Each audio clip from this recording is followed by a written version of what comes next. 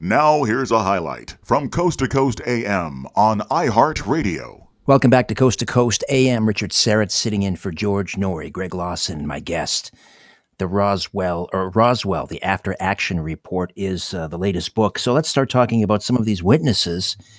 And let's begin with Mac Brazel, the foreman, ranch hand on the Foster Ranch. Now, this is interesting because the timeline here is pretty wide open, as to when exactly he stumbled upon the debris that was strewn across the property that he was tending, anywhere from the middle of June to the middle of July. Does that raise any red flags for you that he didn't pinpoint the exact day? You would think, if you discovered material potentially, of otherworldly incident, you would know it right down to the second when you found it. Right. And, in his first interviews, his first discussions with Sheriff George Wilcox, and in his first discussions with Jesse Marcel, it indicated, and it was kind of suggested, that this was found very recent, like in the past 1 or 2 days. However, the other interviews that he did a couple of interviews on the radio, which unfortunately there were no recordings made of those. Those would have been gold. And then he had, a couple of interviews with the Roswell paper. The second interview kind of backtracking, talking about that it was a longer time period. So that's one of the things that a lot of Roswell investigators get all hemmed up on is I want to know the date and the time that this happened. That comes from a lot of inexperience. In criminal investigations, you can have an affidavit that says, between this time and this time, or this date and this date, or on or about December 25th. These actions happened. We know they happened on or about that date, and we believe that this person did it, and they found this, and this is what happened. So you don't have to pinpoint things. It's a lot better if you do.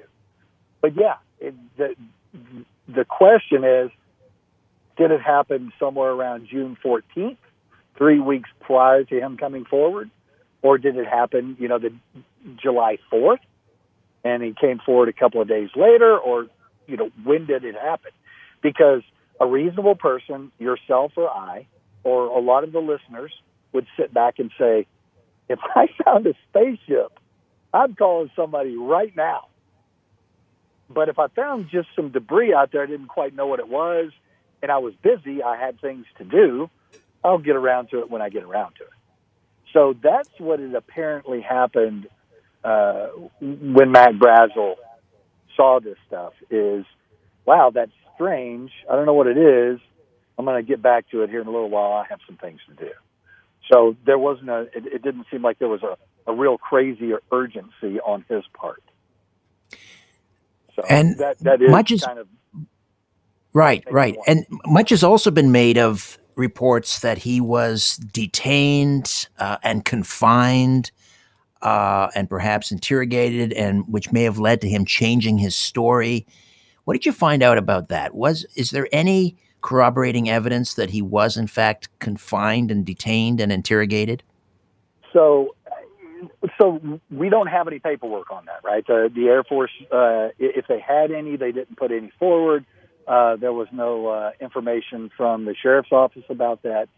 That information came from some of his friends, put that forward after he had passed away, and they were interviewed by some of the Roswell, people that were investigating the case.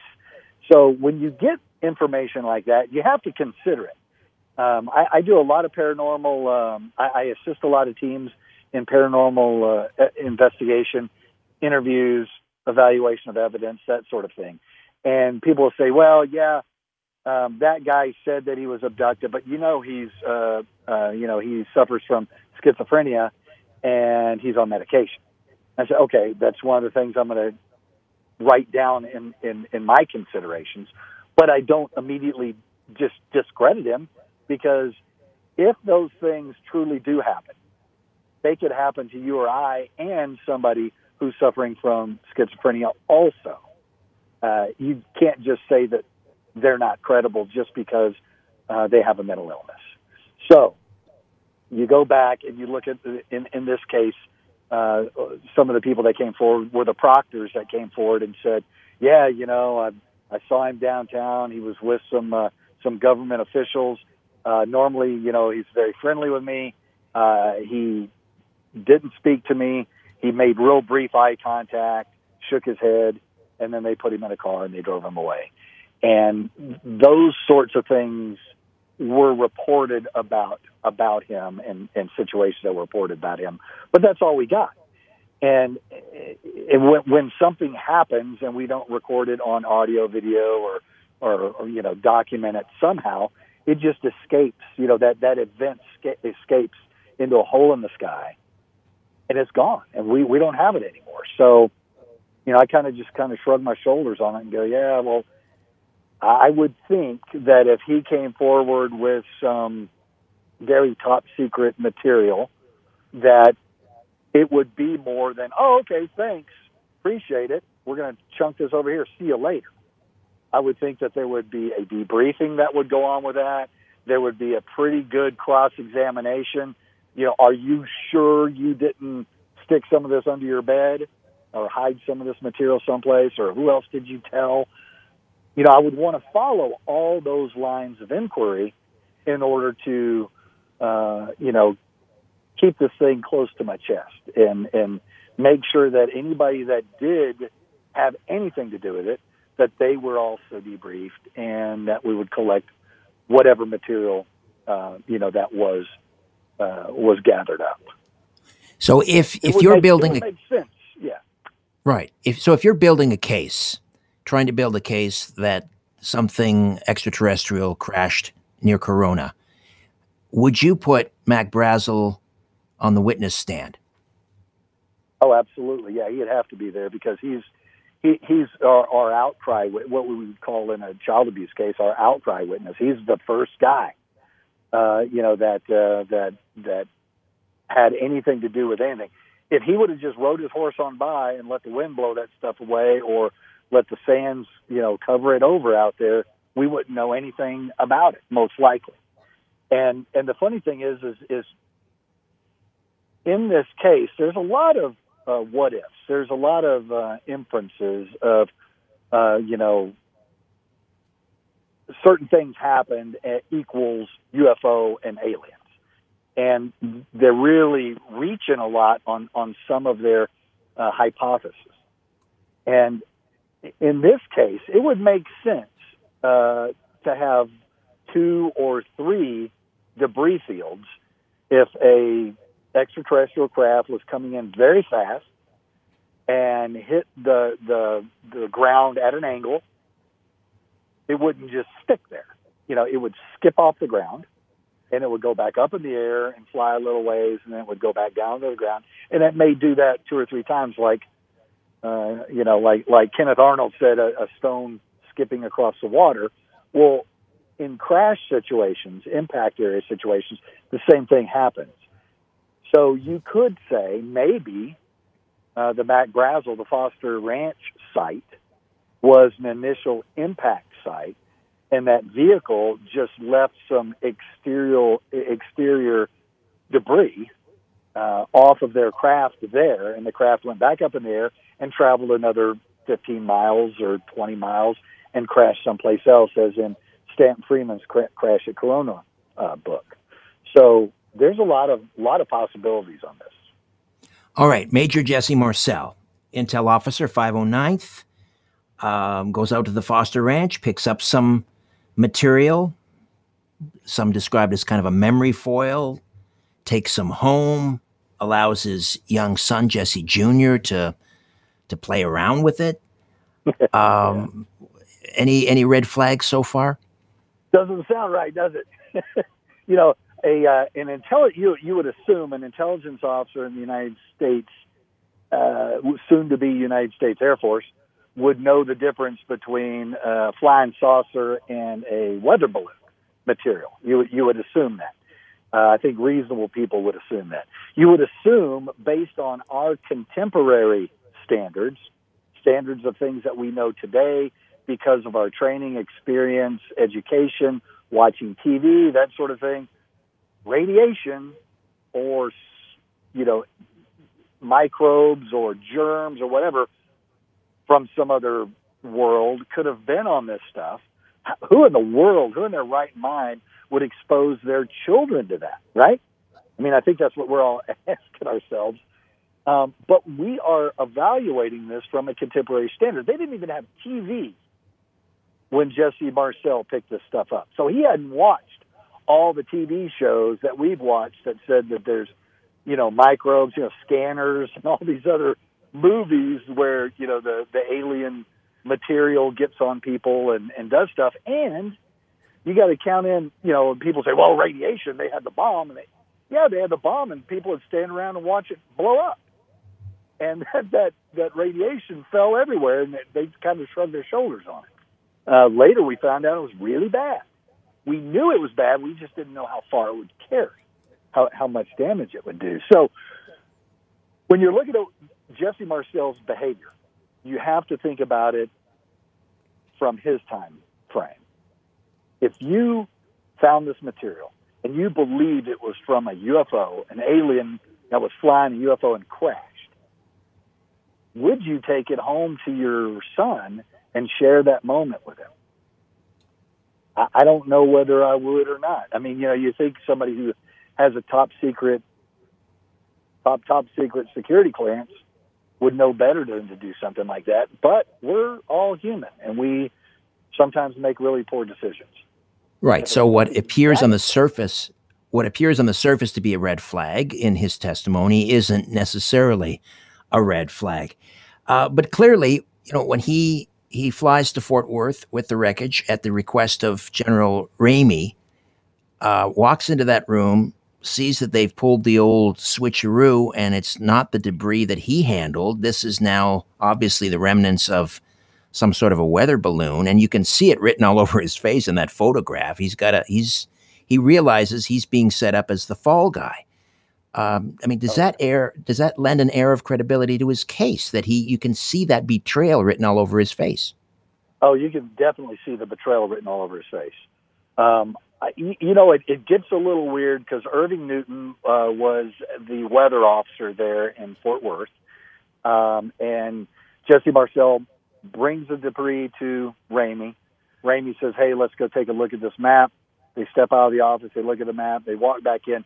Jesse Marcel's story is that wasn't the material that that they brought in some weather balloon material.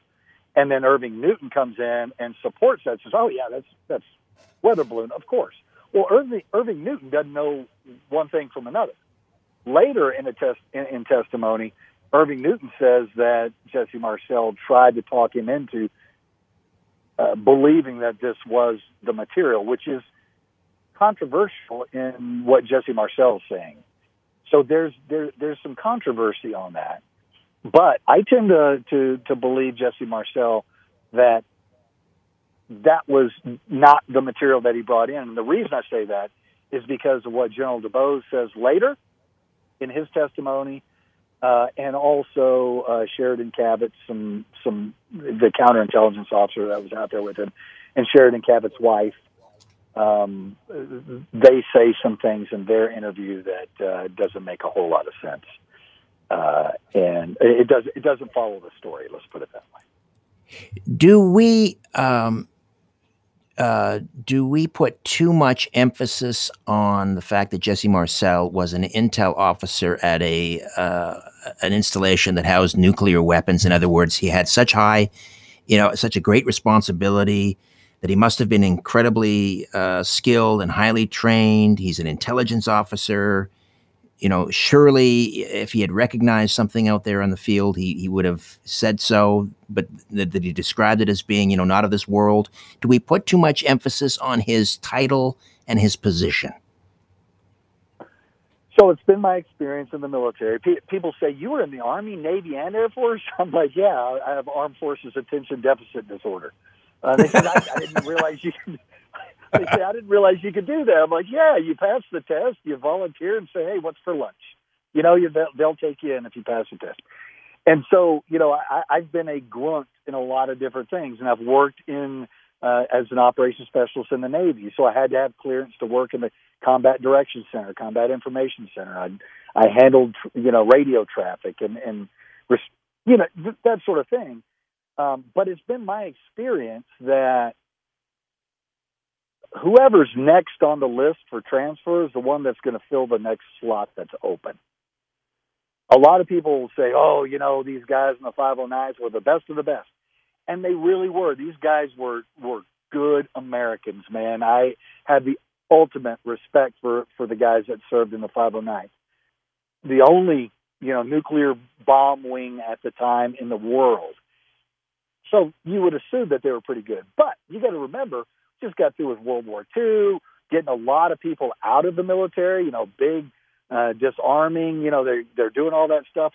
A lot of the real intel work was being done in Germany and in Japan because they were doing all the Nuremberg trials and the Asia Pacific war crime trials there. So a lot of the intel people were doing that kind of stuff, and they were qualifying the people that they would later bring in for, Operation Paperclip, all the scientists that were going to come in and work on nuclear projects, missile projects, and things like that. So who was left to run the shop in the United States? Was the next guy on the list. I don't know whether, Colonel Blanchard said, if I have my choice, I'm going to bring in Jesse Marcel. Find him. Where is he? I don't think that happened. I think he got that billet. And we're all people, man. We make mistakes. We learn the best we can, and we do the best we can. And I think he earns a level of respect and credibility in the position that he was in, but you also have to consider he was a human being, too. Listen to more Coast to Coast AM every weeknight at 1 a.m. Eastern, and go to coasttocoastam.com for more.